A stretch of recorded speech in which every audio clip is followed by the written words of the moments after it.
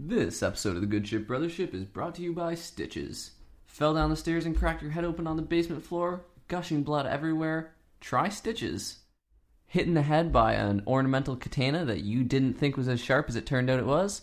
And now you're gushing blood all over the ceiling? Try Stitches. Go to www.ouchstitches.net and receive 23% off your first gash today. Stitches. That was difficult. Oh, brochacho! I had never heard the term brochacho until you used it today while we were driving. Today, really? Yeah. So today's St. Patrick's Day when we're recording, and we went into town and we were looking at all the brochachos who were celebrating St. Patrick's Day, and I had never heard that word until you used it. And I think it's a good descriptor of someone who celebrates St. Patrick's Day. Yeah. By going around to different pubs. It's also... I think brochacho is used to describe your brochachos. Levels are really low. That's true. That's weird. Look at it compared to when I was doing my sponsorship. Yeah. Well, I did turn it down a little bit, but it's also low. Well, no, it should be fine. Anyway. Okay. I did hear it used as well in reference to beer, when beer is referred to as a bruchacho. Oh, yeah. But I'm pretty sure it's also a term, brochacho, in reference to brochachos. You know? Yeah. Oh, mother fricker. I've spilt tea, and we're like literally 35 seconds in. So with that in mind, welcome to the Good Ship Brochacho Ship. This is for sure the last episode we're doing of this stupid trash heap of a show. It's not true, guys. Oy vey. We have a very special show coming up. Look at Cooper, the dog Cooper's claws snagged on my shirt there when he was trying to climb over top of my chest. We were dog sitting, and it's pretty cute, but he keeps getting into mischief. I made the mistake of laying in front of him, and then my dad was trying to beckon him over top from the other side of me as I lay on the floor. And instead of course, like a normal person just walking around me, he decided to summit me. Well, he is I think he mistook my pecs for mountains. He is pretty small. I'm pretty huge. Okay, and... Whoa! That's not... Okay, I'm sorry. You do that? I need to learn how to laugh quieter. I just guffaw really dorkily. Yeah, you really do.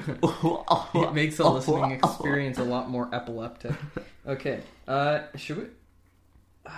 That song sounded pretty good. No, that's for season 2. Yeah. Hold on, I need to find our...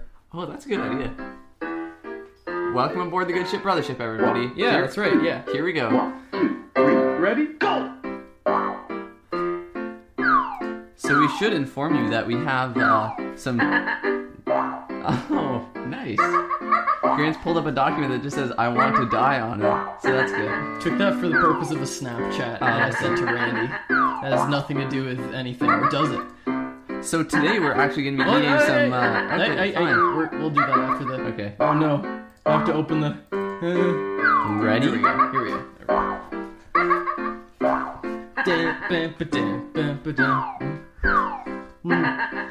I think I already finished my tea. Also, I'm going to wipe beer and you're not, so that's kind of annoying. Whoa.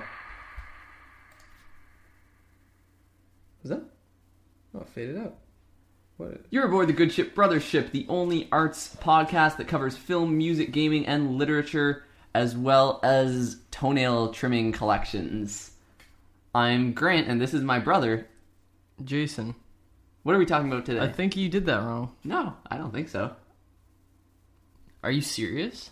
No, I think you know. What are we talking about today? Come on. Today, we're speaking on the topics of the excellent game Grim Fandango, the critically acclaimed game, and we're also talking about the album Electric Warrior by T-Rex, which is kind of a... We'll get into it once we flip the puppet, but suffice to say, it's a bit of a hidden gem. I'd say it's a beautiful, exquisite fossil that's buried just below the surface. Yeah, that's true. Now, on the show today, we are drinking tea, but we're also eating chocolate cake. I've already finished my tea. So sorry. I'm still drinking tea. Also, I'm wearing a wife beater. Grant's not, so I drink my tea. Maybe at some point you can get one. I don't know. You know. I think we should. Oh, jeez, this is a very big piece. Of cake. Yes. Cake. It looks so good though. It's even gluten free. Oh, I've completely. Oh no. So I'm giving you the ugly piece. Okay. Well, I am the ugly piece. That's very Hold symbolic on, of our hold on. life. There's more scrapings. Yeah. Okay. Here. I was gonna say. Yeah. Don't be a stranger I'll there. Eat my We're piece brothers. out of the. Hold on. There's still more. Well, I brought down two. I brought down 2 plates because I thought maybe we want to be a little bit fancier. Why? Nobody can see us. I can see you. I don't want to see you eating out of a plastic Why? container like an animal. Okay. Let's flip the puppet. Yeah. What side should be what? I always decide. Let me flip and you decide. Okay. Okay, Electric Warrior if the puppet lands on the ground face up. And Grim Fandango if it lands face down. Here we go. He's dead. Spaghetti. It's face down. Grim Fandango. Okay, so I'll give a little backstory on Grim Fandango first. Excuse me. Okay, I got Sorry. a beef with your burps recently. You've got this thing of embellishing them, pushing them out, and like drawing them out. And like I never say this about burps, but frankly, it's a little gross. Here's the thing. And like, hold on, and it's just a little rude. And if you do a burp and you just let it be and you let it leave when it needs to leave, it's fine. You know, that's never gross. But it's when you're like, and like pushing it. I gotta be honest with you. Purposefully. I say this unironically, like I'm not even joking, not like trying to be funny.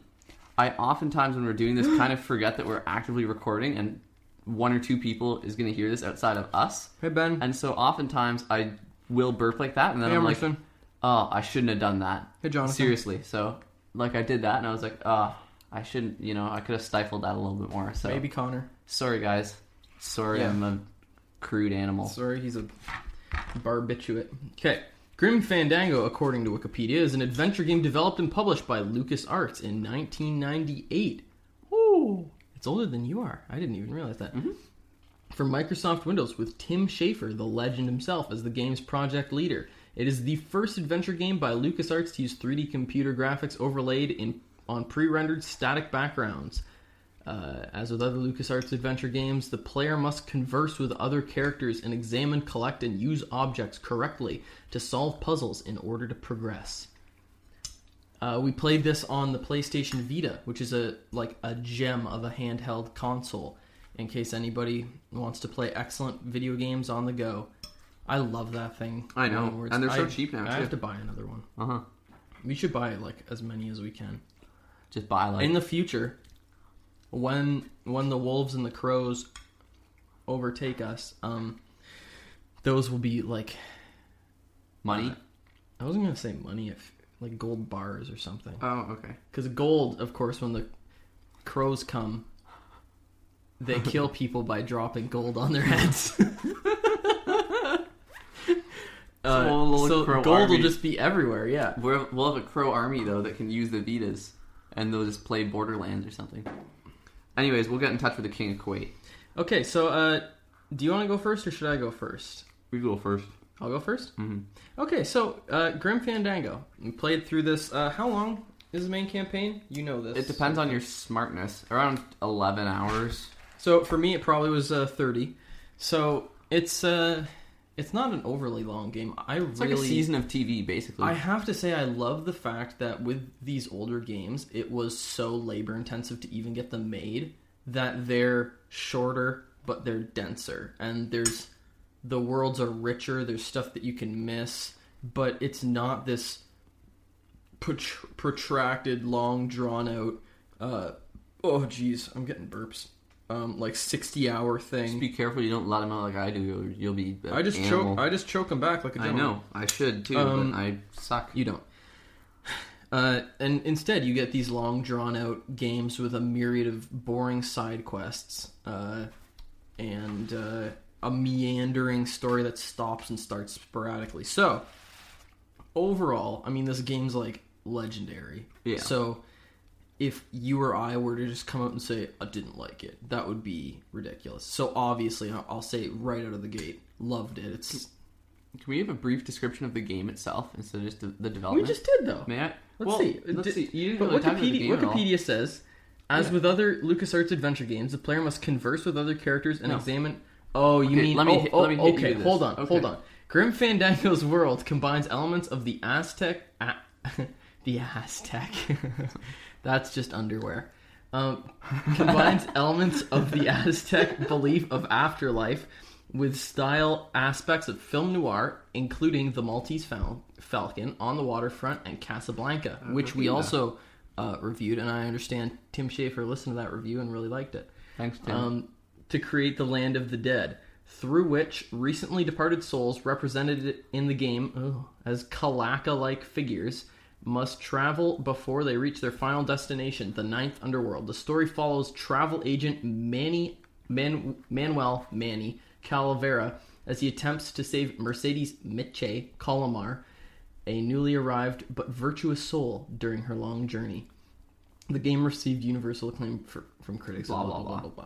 So basically, you're a little skeleton dude named Manny, as they said, and he sells travel packages to souls who have arrived in the underworld, I guess. The Eighth Underworld. The Eighth Underworld, in order to help them get to the Ninth Underworld. So if you come to him and you've been a decent person in life, he can sell you a car or something, and then you can drive to the Ninth Underworld. But if you've been bad, like in the very opening of the game, so it's not a spoiler, he sells the guy a walking stick. And as per usual, I think we'll follow our rule that anything within the first about hour and a half doesn't count as a spoiler. So, but we'll still try not to. Yeah. But I'm saying if you have to say something that happens 1 hour in, because the game's like 12 hours, not the end of the world. This tea is really good. Okay, so, give me your impressions. And it's kind of like a I'd say Mexican Day of the Dead. I don't know, like they say Aztec. No, I'd say it's for lay people, as Mexican Day of the Dead is what this looks like, with the kooky looking little skeletons. So it is not in any way at all attempting to look realistic. It's a very cartoony kind of world, but not in, like, you look at some of their previous games and it's like a really goofy, wacky looking kind of cartoon. This is just more of a subtle, muted color palette, sort of. Yeah, it's a little more sophisticated, and that's not saying a ton, but whatever. So, as I was saying, obviously, I think you and I probably both loved it. Hated it. It's one of those games where going into it, you're gonna love it. But going into it, I was really curious to see how it would work. I'm not an adventure game sort of person. Neither of us are. I don't love going around solving obscure puzzles where, you have to take that piece of drain pipe you found 3 hours ago and drain the monster's cyst with it, or something like that. I hate having to do that. That was a bad one, yeah. So all I've done really is written down a list of pros and cons, and I'll kind of work my way through them. It's difficult to do the systematic review of a game at like I've gotten the album ones down in my notes to a science, just Yeah, but especially a lot of our listeners aren't huge game fans, so we want to make it in depth enough that you can enjoy it, but not like mega boring either. I'd like to think that somebody, like, this is a game too where if you're not a gamer, you would still love it. It's on PC. If you have a computer, you can play it. I mean, I understand it's time consuming, and most people don't have that kind of time. It's like the same as watching a season of TV. I know, but people just think games are more time consuming. I guess they're not. It's a myth. So right out of the bat, obviously the characters and the writing are, like, I'd say probably second to none. I can't really think of another game I've played where the characters were so humorous and like Tim Schafer has said in a couple interviews I listened to or watched with him in it, like, there's this weird underpinning of tragedy to the whole world and the whole story. Everyone just died, but, like, still comedic tragedy. Yeah, and everybody is dead, but the game's hilarious. Like, first and foremost, the game is hysterically funny, and I would often come home from from work where I work the evening shift, and we share a room, everybody, isn't that cute? And Jason would be asleep, and I'd be playing the game on the Vita, laying in bed, and like convulsing with laughter, and trying so hard not to just shriek with laughter and wake you up.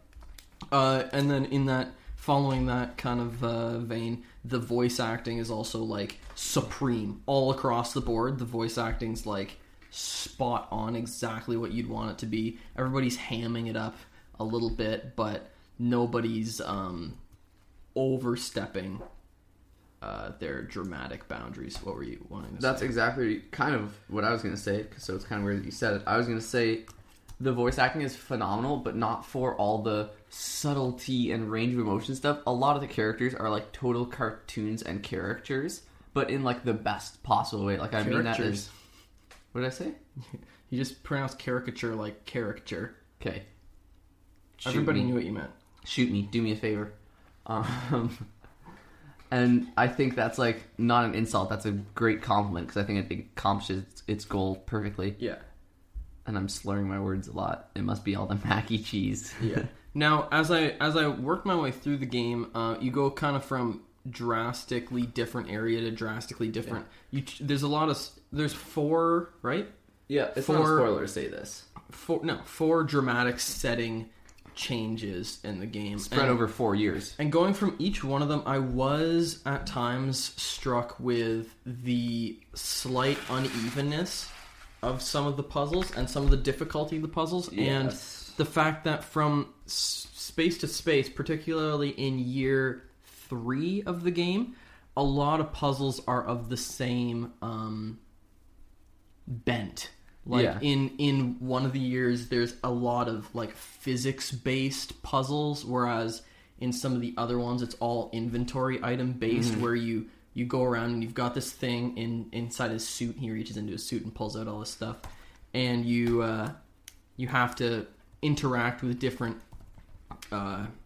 things or characters in your environment with your items to solve the puzzles and keep the game moving forward. So I did find that to be a bit of a shame, just the slight off-kilterness of the puzzle difficulty and the subject matter and the just direction that the puzzles went in.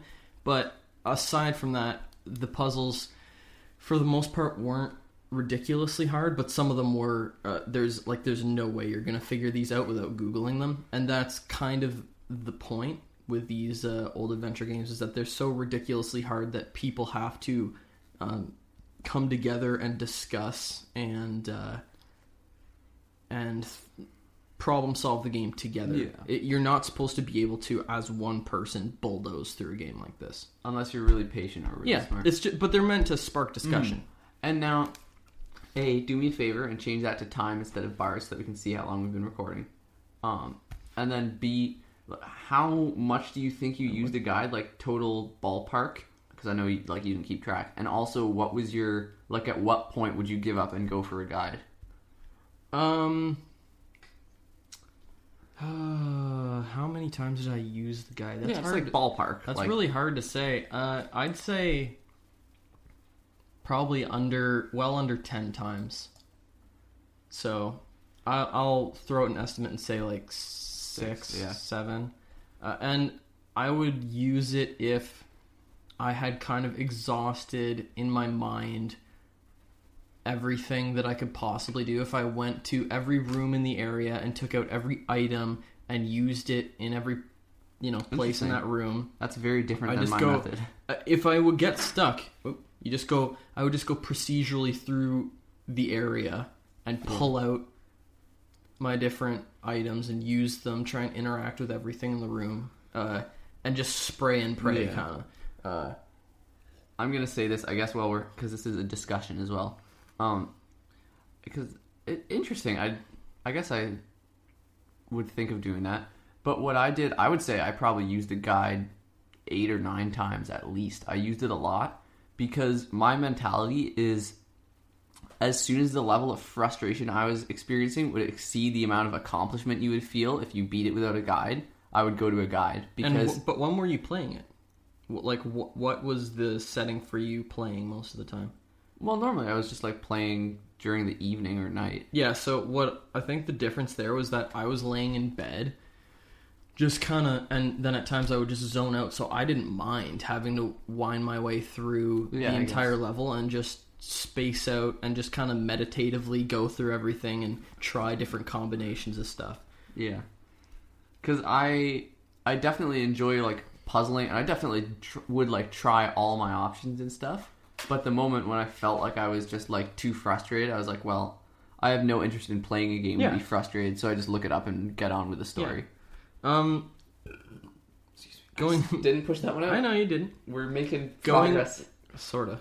Going back to what I was saying, you're winding your way through these 4 extremely different environments, but they still had a really interesting feel of cohesion. A sense of world. It really did feel like a far-ranging journey rather than, I want to do this setting, I want to do one of these settings. And you need a water level. Yeah, it didn't feel like that at all, which, kudos to the team for doing that. And it really did have, and I don't know how, I was thinking, what are the elements that make a story feel this way? And I can't really say, but it really does nail that vintage film noir feeling.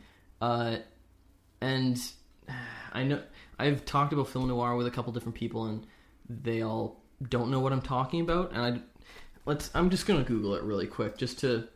It's like a shadowy, smoky, kind of like mysterious, intriguing sort of thing. And it doesn't really make sense to... Okay, go ahead. A style or genre of cinematography...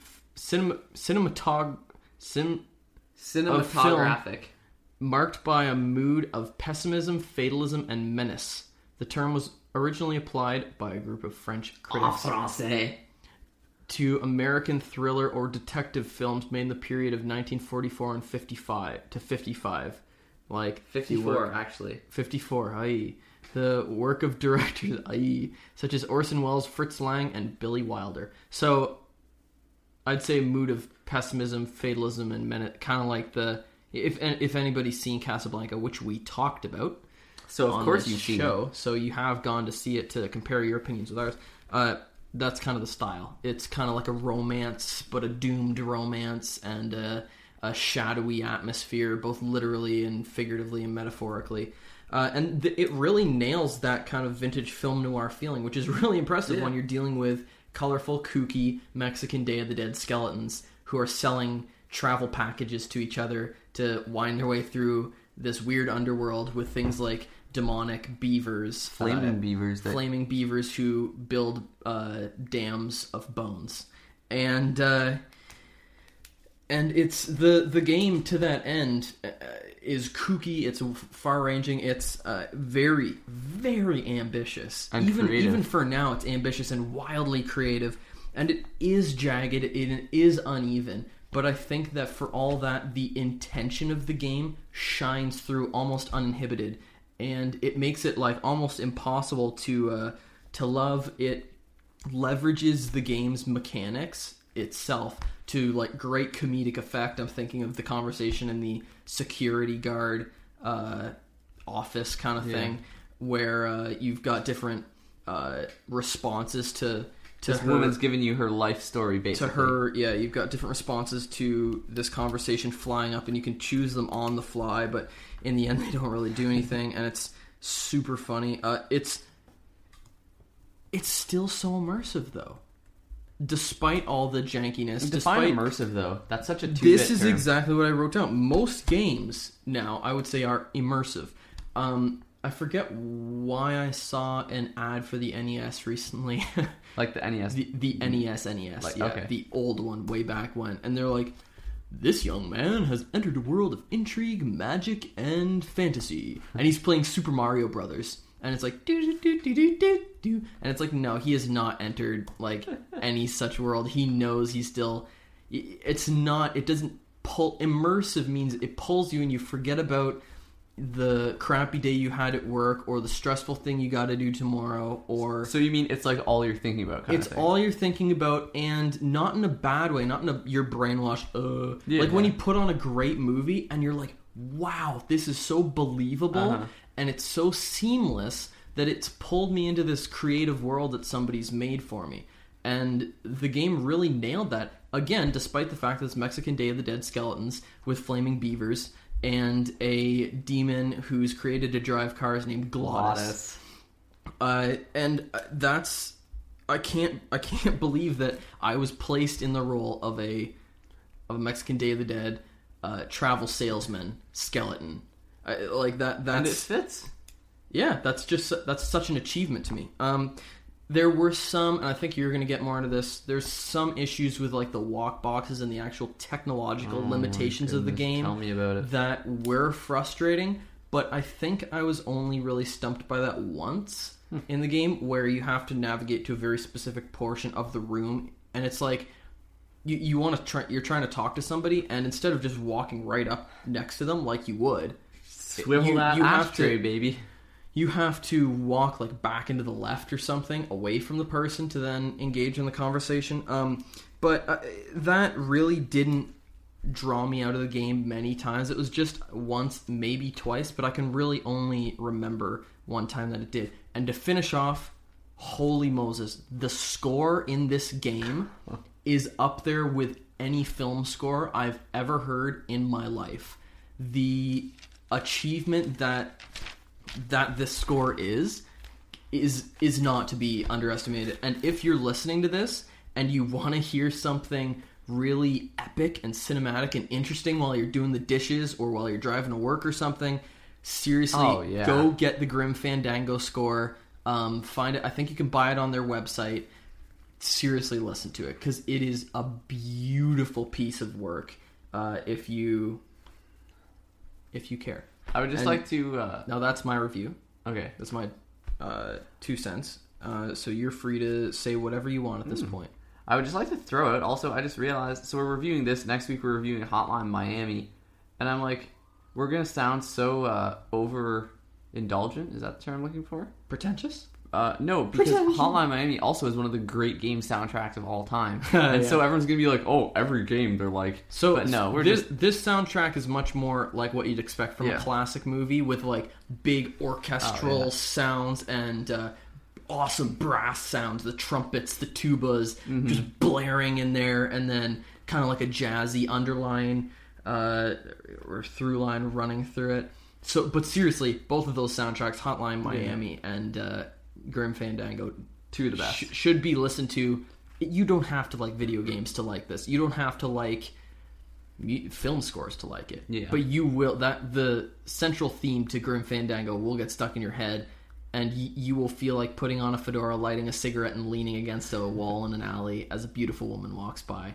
In a non-creepy way. Well, in a mostly non-creepy way. In a slightly non-creepy way. But cool creepy. Yeah, but cool like creepy. Super sexy cool. Yeah. You better be wearing a suit.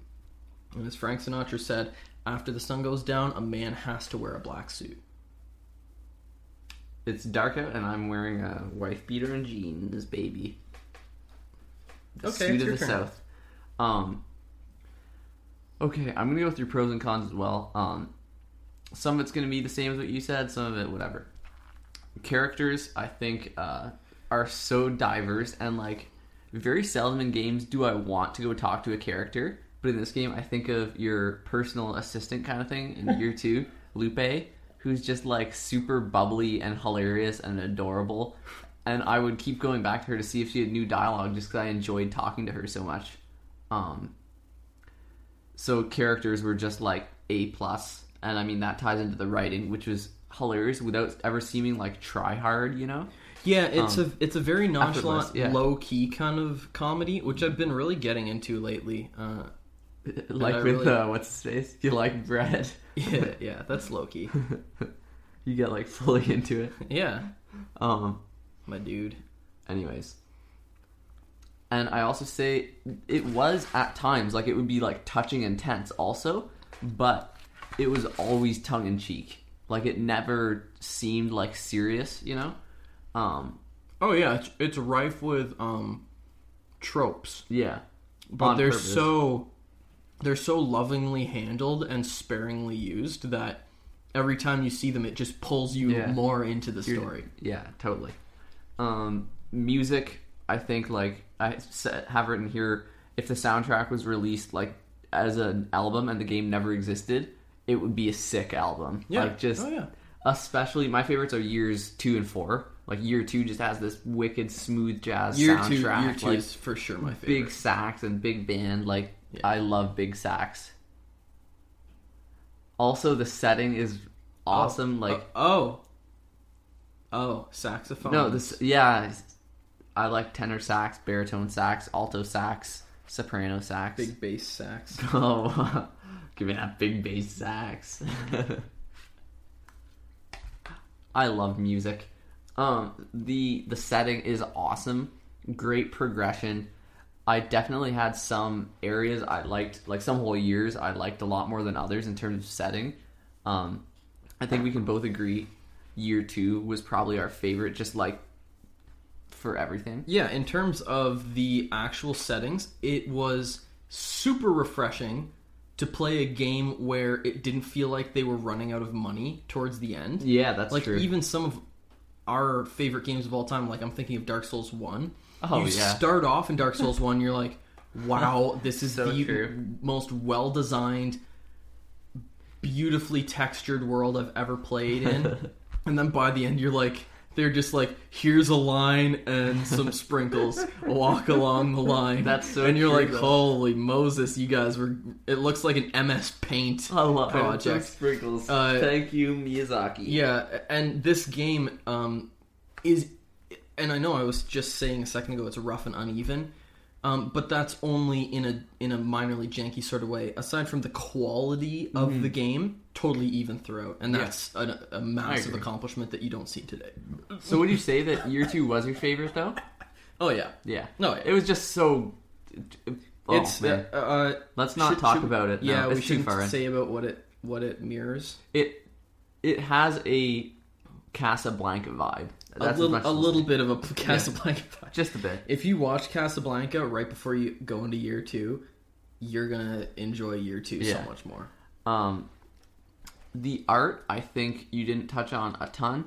The character models hold up shockingly well because they're very smooth to begin with. And they were also we played the remastered version. But the And character models remastered were version hardly is- touched.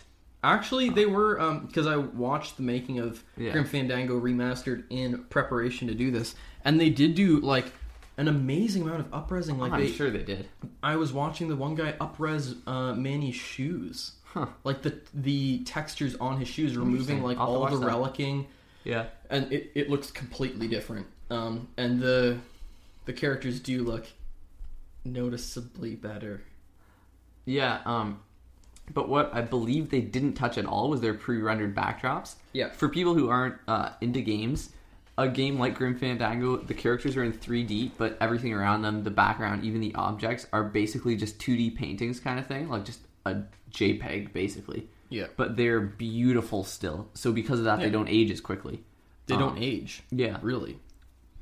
And so I think that some of the places still made me like stop and look just because it was like, Yeah, wow. both of us said the blue Took so many the blue- screenshots. The blue casket. Both of Yeah. us, when we walked past whoa. this place called the Blue Casket, we were like, "Whoa!" It's just a beautiful, Yeah. Good and lighting. wildly like, creative, and Yeah. really well colored too. spunky. Yeah. The trophies rocked. Some people aren't really into getting trophies. Just for those who don't know what trophies are like, if you complete 100 levels, they give you a notification saying you got this trophy. And it's or whatever. meaningless, but also Yeah. fun. But these ones rock. You mostly get them if you unlock funny or hard to get dialogue. Yeah. And so now, even looking over them, I still kind of laugh when I see some stuff. Like one of the trophies you can get if you wave a balloon that's shaped like Robert Frost at some pigeons, and Manny goes, "Run, you pigeons!" And then- it's Robert Frost. And like he's that's the sort of thing you'd really only get in this game, and it would Yeah. legit make you laugh, because in so many other games, movies, whatever, TV shows especially, they try and just pelt you with funny moments like that. Oh, yeah. But when they're spread out Spaced and they're out. disparate, and you Yeah. don't really see them coming, and you're walking around with the Robert Frost balloon sculpture Just trying to- just because, and you just want to see what'll happen if you wiggle it at the pigeons. And then Manny says, "Run, you pigeons, it's Robert Frost." And then you just crack up, Yeah. because it's just like... you don't expect it to do I anything. love the fact that they believed in this world enough, and they believed in... the characters enough. And they believed in the way that the player would interact with that world enough to know that that was going to happen. But yeah, some of the like you get someone to be like, what I did back in the fat days is none of your business, and like then the trophy pops and you're like, that's just really funny stuff. One other pro that you didn't touch on specific to the remastered version is there's a developer commentary throughout the whole thing. It was awesome. It spoiled one or two little puzzles, but like not nearly enough to make it not worth using. Mm-hmm. In almost every like frame, like building. I love chocolate cake. Finish mine.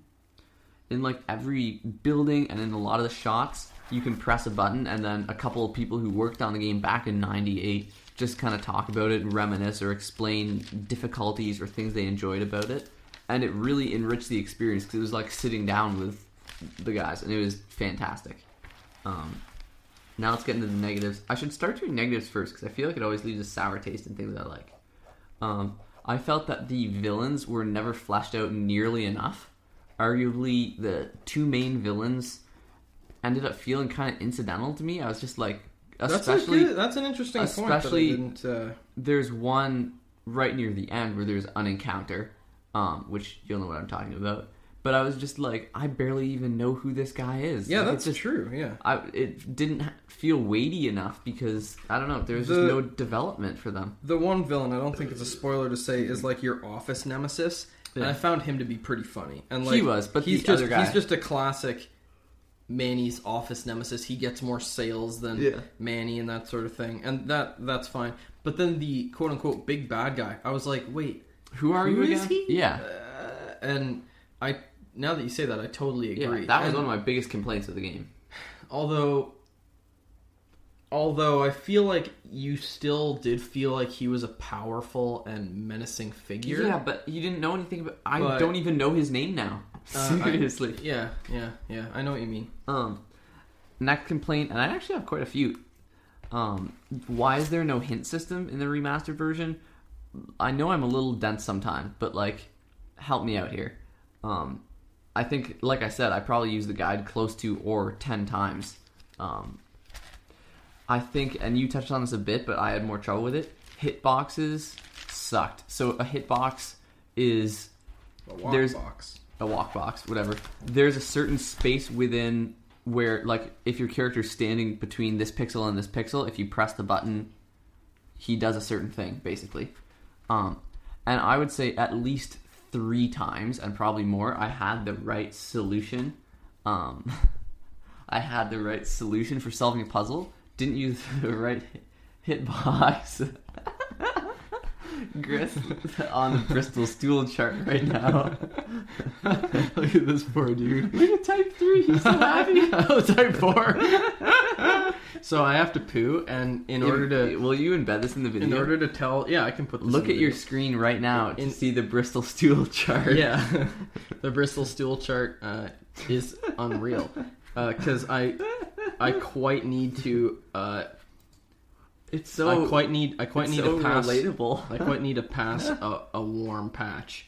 And I was just telling Jason that by writing him a note on my notepad and then holding up my notepad, and then I Googled poops. Yeah. Since we're running a little bit long, I think honestly we should just cut it out, to be honest with you, when you leave. Yeah, we can cut it out, I don't care. Okay, and then let's see. Wait till I'm finished though, you pinch it off. So multiple times, I would say at least 3 times, I was like, I had the right idea to solve the puzzle, but I just didn't have them quite positioned in the right place. So then I ended up Googling it, and then I'm like, well, I see it, so now I feel dirty and like a loser and a fool. It does suck when you had the idea, and then you're like, crap, like this should totally seems like such a good idea. Yeah, this makes so much sense. And then you look it up, and you were actually right, and it was just a finicky technological quirk that kept you from being able to solve it. I totally agree with you. I think the difficulty curve is almost the opposite of what you want. Part of it is that I don't play adventure games hardly at all, and so by the end you're getting in the mindset to get. I was just gonna say, to get adjusted to the logic of the world, or but the lack still, thereof. I think the last quarter of the game is the easiest by far, which is a little bit unsatisfying. It is, but also I feel like it's needed to build up a bit of momentum going into the last act. I need to stop talking because I need to concentrate. Overall, though, I think that this is actually one of my favorite games of all time. No joke. Like, top 20 probably. The thing maybe is, even top 10. I don't know. Sometime we should talk about our favorite games and One what day. makes like a One really day. like a good game. This is no knock against Grim Fandango. I would almost not classify it as a game experience. It's not a game-like experience. No, it's a narrative experience. It's almost more like a book. Okay. Overall, I think I can say this, the dialogue, the characters, the art, and the awesome dev commentary all come together to make a really special experience. The commentary is great. What happens is you walk up to a thing and you look at it, and then you get a little light up thing that's the L button, and then you press the L button, and then they talk for a little 30 seconds, and then did you? I'm sorry. I'm seeing through like a brown haze. Poop. It's 40 minutes. We're really I'm back, and I'm lighter than I was when I left. Okay, so next up we're doing Electric Warrior. Shall I just steamroll right into this conversation? We don't need to have this conversation. We do need to have this starts conversation. One starts both. What if? Yeah, but it's different when you're starting, I guess. as opposed to when you finish. Okay. Whatever. Okay, Electric Warrior is the 6th studio album by English rock act T-Rex. I would dispute that they're a rock act, but whatever. The album marked a turning point in the band's sound, dispensing with the folk-oriented music of the group's previous albums. Heck that. And pioneering a flamboyant, pop-friendly take on electric rock and roll, known as glam rock. The album reached number 1 on the UK charts and became the best-selling album of 1971. Did it? Yep, the top 10 single, Bang a Gong, Get It On, also became the band's only US hit. Electric Warrior has since received acclaim as a pivotal release of the glam rock movement. So, as you just heard, Electric Warrior, an album by T-Rex released in 1971, kind of fronted, masterminded by Mark Bolan, who was a very moderately successful folk musician before forming the band, and then became kind of this enigmatic character after, I'd say, the release of this album. And then he only lived for a couple more years before sadly dying in a car accident. The album was produced by none other than Tony Visconti, who has produced literally every good album that's ever been made. And yeah, I'd say the sound of this album, the overall production and instrumentation is very much in vogue right now, and that's not why we decided to talk about it. It just happens to be. Just kidding, we're selling out. yeah, we're only talking about popular stuff now. I'd say it has a lot in common with the Black Keys album, Turn Blue, in terms of the production, that kind of vintage vibey sound that you hear a lot of. It's very dense. There's a lot of orchestration, really, like orchestral sounds, and there's a lot of brass sounds coming in, and layered electric guitar and layered vocal tracks and that sort of thing. The album borrows heavily from blues and a little bit from folk, and very much so from psychedelic rock, to create this fusion that now it seems evident and obvious and almost overplayed, but then nobody was doing this sort of thing, right. and it was significant, and I think it's hugely overlooked, because I really haven't talked to literally anybody who's like even heard of this album. Yeah, I mean, I've been aware of T-Rex for a long time, but I've never listened to it. I've listened to this album off and on for a couple of years. Yeah. But never really sat down and gave it like a critical listen, and I'm super glad that I did. There are so many good songs on it too.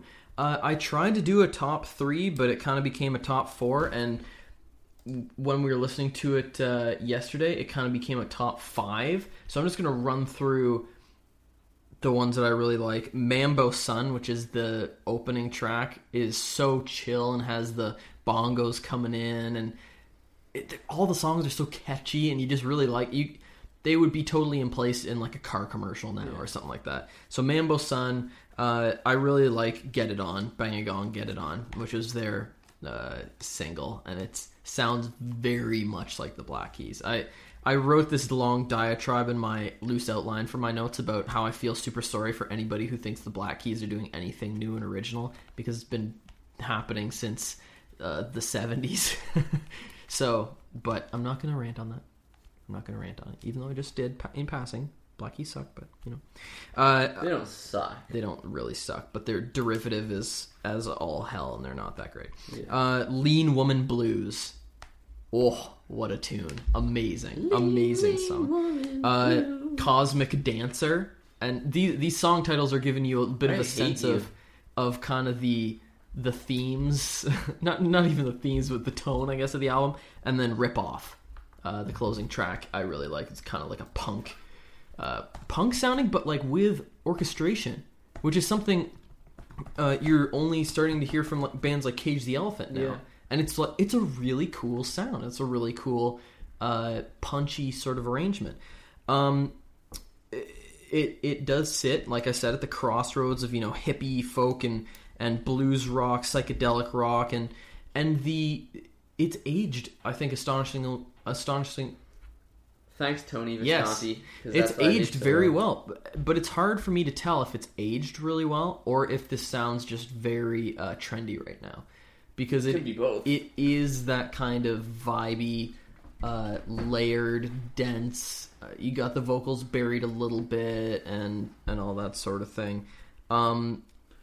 It does invoke, like I said, obviously the Black Keys would be what comes to mind immediately.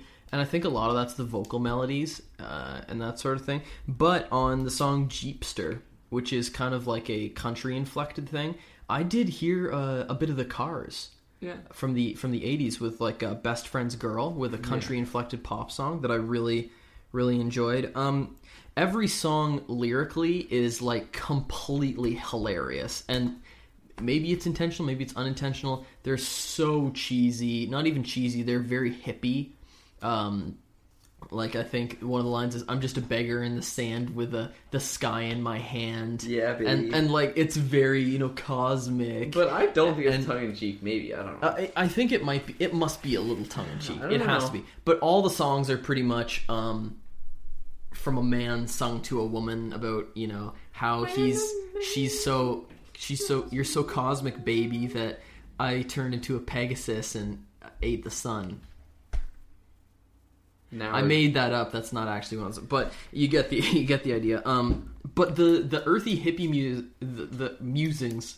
earthy hippie musings actually provide like kind of an interesting counterpoint for kind of a more grungy, gritty rock sound, and it's just a funny, amusing. You're not gonna cry while listening to this album, I don't think, and you're not gonna depart from it a changed person, but it's a killer album just for listening to. And I put it on at work the other day for my one coworker, Adam, who is a pretty big music head, whatever. He likes music quite a bit, and he started off going, "Oh yeah, you know, this is cool, this is great." And then when I got to Lean Woman Blues, which is very bluesy, very slow, heavy, but with a really not bluesy pop kind of vocal melody, his eyes just lit up and he suddenly got it. Yeah. And then for every other song that I played off the album, I played like almost the entire album, he was bobbing his head, he was stamping his feet, and he loved it. And I think that if you go into the album not expecting anything profound, but just looking for a really I don't want to say feel good, but a really great, soulful, classic sounding album, that's what you're gonna get. And as I listened through it, I was kind of tormented by the fact that it's so shallow in its substance, until I came upon the realization that I think in the case of an album like this, it's not a bad thing to enjoy it when it's all style, because then I think the style becomes the substance of the album that you're listening to. That's valid. And the music and the overall package is the statement, the artistic statement in and of itself. And it doesn't have to be deeply poetic. It doesn't have to be Leonard Cohen for you to enjoy it and get something out of it. And I definitely enjoyed and got something out of this album. I have very little criticism to level at it, if any. Interesting. That's it? Yep, that's it. Okay. Gotta get a move on. Okay, so this is what I'm talking about when I talk about a perfect balance of cohesion, but with songs that have like a unique feel. I think when we reviewed Roman Lips by Omar Rodriguez Lopez, I said it had like a nice flow, but the song just never felt individualistic enough. This album is a perfect example of what I want when I want an album where all the songs feel unique, but they flow so well, it all sounds like one artist and one album. The great thing... That's the strong suit in my mind. I think the kind of secret weapon of that is that it was their first quote-unquote rock album. Mm-hmm. And so they were like, okay, if we're making this transition from folk to rock, we're going to need a bluesy kind of song, a punky kind of song, and they nailed down all these... But it didn't seem forced. No, I know, but they nailed down all these bases in a really playful, fun kind of manner, and that's why you get the diversity. And every song on the album is awesome. I stifled that verb altogether. I think, like, there's 11 tracks on the album. I would say it's the perfect length. The album... okay, guys, hold on. Are we... No, let's not tell it. The perfect length is an in-joke, and now it's part of the podcast, but we're not going to tell you why it's an in-joke. We get it. Whenever somebody says it's the perfect length, just wink at them. Yeah, that's an inside joke, but just between us, kind of, so sorry. But now it's in between you, but you can't know why. Yeah, you just don't know why. Okay. The album has such a awesome groove that comes from its impeccable production quality. It's like, it's hard to describe this well. It's like all the imperfections were sifted out of each song, but I don't think it ever smoothed out or watered down any of T-Rex's like just musical charm. Like, it's such an interesting, like, quirky sound that they have. In tracks like Cosmic Dancer, I think it's also worth noting that... What do you say the vocalist's name is? What's his name? Mark Bolan. Mark Bolan. He actually has a very unique voice. That's a great tune. That never seems annoying. I would compare it to almost Joe Strummer of The Clash, but more palatable. He's got kind of like a nasally sort of voice, but it's still tuneful, and he can still carry a melody with his voice. Mm-hmm. And that song Cosmic Dancer, which is exactly what you're thinking in your head, would a song called Cosmic Dancer would sound like. It's kind of folk driven with the strings that come in with this very corny, melodramatic, would you like so cheese good with that, sir, kind of thing. But that's a really good song, and it only occurred to me on the last listen how it's a powerful song too. I think the most powerful one on the album. The album actually reminds me of Rodriguez in a bit, in that it sounds really unique, but it's not too far out there. Normally when someone's like, that's a really unique album, you think of like like Omar Rodriguez Lopez, exactly like that. Yeah. I was just doing that because that sounded eerily similar to your song. But it's not too out there. It's just like, it's not just innovation for innovation's sake. I think it manages to be moody and somehow still fun, which is a really difficult thing to pull off, and I think that's like a huge strength of the album. That said, though, the production of the album is chocolate cake. That said, though, write that down. That'd be a good end of episode one. The production of Electric Warrior is so far beyond anything Rodriguez did. It's like comical to compare the two in that regard. And T-Rex is also way less lyric based, more groove based. I just can't like understate how well produced the album is. If Rodriguez had been in T-Rex, that would have been a good band. Maybe, who knows? The album is like almost every song has so many layers, but it never like beats you over the head with them. They work together to produce something that still feels like really human and real. It never sounds like synthetic or contrived or like, listen to all my layers. It reminds me of when we were talking about the Joshua Tree, and I said it toes the line between production value and the human quality Authenticity. of making music. And I don't really know. It sounds old. Like, it sounds like a vintage recording. But I don't really know why. It might be something in the low end, the bass end isn't quite what... It's not over-embellished like it is in every album that's made today, pretty much. Yeah. But it does... You're right. It does have, like, some sort of charm. Yeah. But it's not a imperfection-based charm. It's just authentic. Yeah. I have very few criticisms with the album. I could knock it for, like... And I feel like I almost wrote down, like, it doesn't have enough soul, but then instead my note here says, I might knock it for not having enough soul, but in reality that's basically a throwaway term for when a critic wants to dislike something, but just can't find a more valid critique. But I do have one major criticism, and that's that I don't think the lyrics are very special. They're not bad, and they don't really distract from the groove, which I agree is, like, the purpose of the album, but they never stand out either.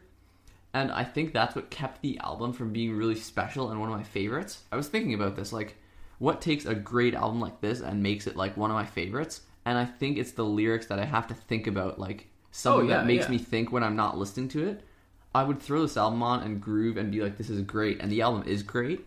But I didn't really think about it a lot when I wasn't listening to it. And I think if it had had great lyrics, it would have been vaunted to be, like, great. But like I was saying, this album... really helped, along with like David Bowie's early stuff, to launch glam rock, and glam rock is all about the costumes, The groove, the stage presence, the groove, the style, the groove. And as I was saying, the style of this album is the substance of it, and I totally agree. The lyrics are just hippie ridiculousness, maxed out, And I don't think it would be necessary for it to have good lyrics. It's still a really good album, but I don't think it would have hurt, put it that way. No, of course not. My favorite songs, I always try and pick 3, were Cosmic Dancer, Monolith, which is a great song, and Lean Woman Blues. Like, Lean Woman Blues, it's like, just so good. Especially he comes my in with favorite. 1, 2, and buckle my shoe, and it's like boom, and it's like even slower than what he counted it in at, but it hits even harder, and you're just like, whoa! Like, it's the so moment that song kicks into gear, I'm just like, woo! It's so good. It's so good. But that's all my thoughts. I think it's Grim Fandango is it's actually an interesting pairing, because I think Grim Fandango is one of my favorite games of all time now, despite it having quite a few what I would deem serious flaws. It's like what people have said about Dark Souls, where it's bad in all the ways that don't make it not a great game. Yeah. And then to contrast, I think Electric Warrior is a great album that I have very few criticisms with, but it just isn't one of my absolute favorites. No, I still really like it. I agree. But it's not like, if someone's like, what's one of your favorite albums, I'm not going to say that. Though the nice thing about doing these reviews and doing these discussions is now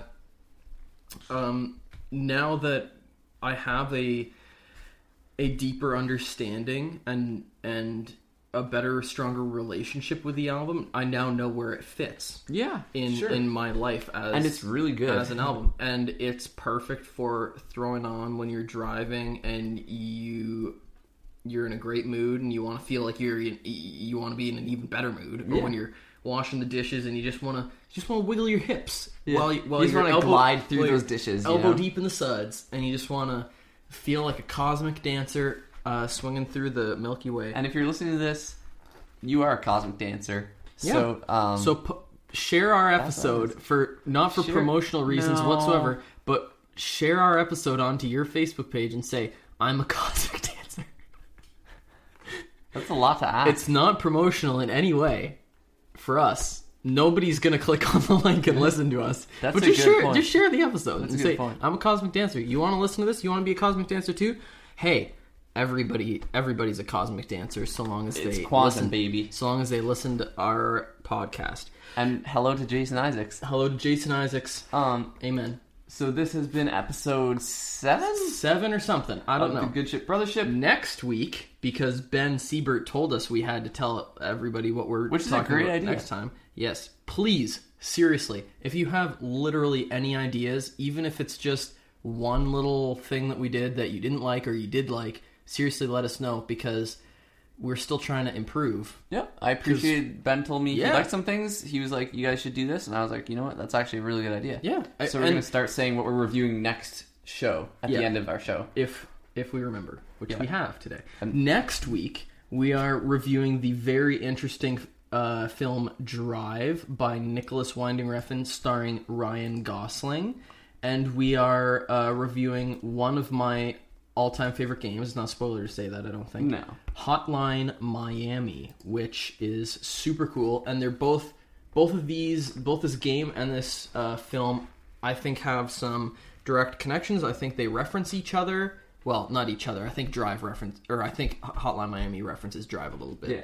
And I am very excited for this pairing. I think it's going to be one of the best pairings we've done on the show. Hotline Miami is, I'm not going to say inexcusably, but I'll say arguably, because that's a good out. Hotline Miami is arguably the most dissectable game ever created in terms of viewer interpretation. Yeah, and it's going to be very interesting. We're going to have the big corkboard behind us with yarn going String from theory. That's what it's called. Whatever. We're gonna have string theory all up in here. It's gonna look like a knitting spider web thing, and there's gonna be pictures of all of you with your faces blurred out, and it's gonna have question marks. Who's that man? Even though we know it's you, Emerson. Emerson, if you're listening to me right now, we know it's you. Emerson, we know it's you. Stop playing. We've crossed over the hour mark, and my toes are slowly turning into little blue potatoes. So I think that means it's time to take her home. Oh, thank you for sailing on the good ship today. I hear the bell ringing because we're coming in to sea. No. That's a sad And bell. you make a bell. We see land ho! Thanks for sailing with us, everybody. And if you check out either of the things we talked about, please let us know what you thought. If you have any suggestions, you can Facebook, Instagram, Twitter, RSS, MySpace. Hit us up on Tumblr. MySpace. Don't use Vine anymore. Or WhatsApp. Yeah. Just Facebook, please. Yeah, please just Facebook us, because we don't exist on any We'll have other Instagram platform. eventually, but maybe. no promises. Okay, Snort. kill it. Poop.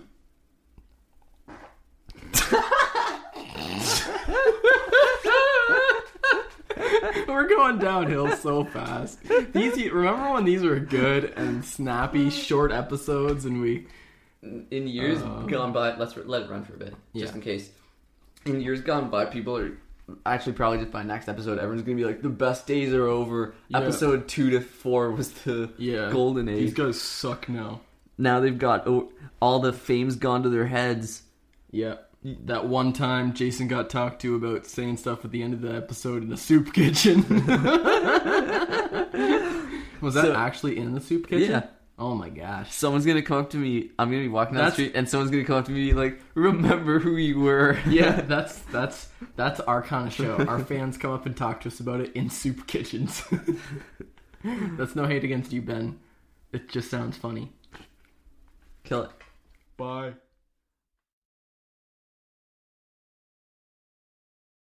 That said, though, the production of the album is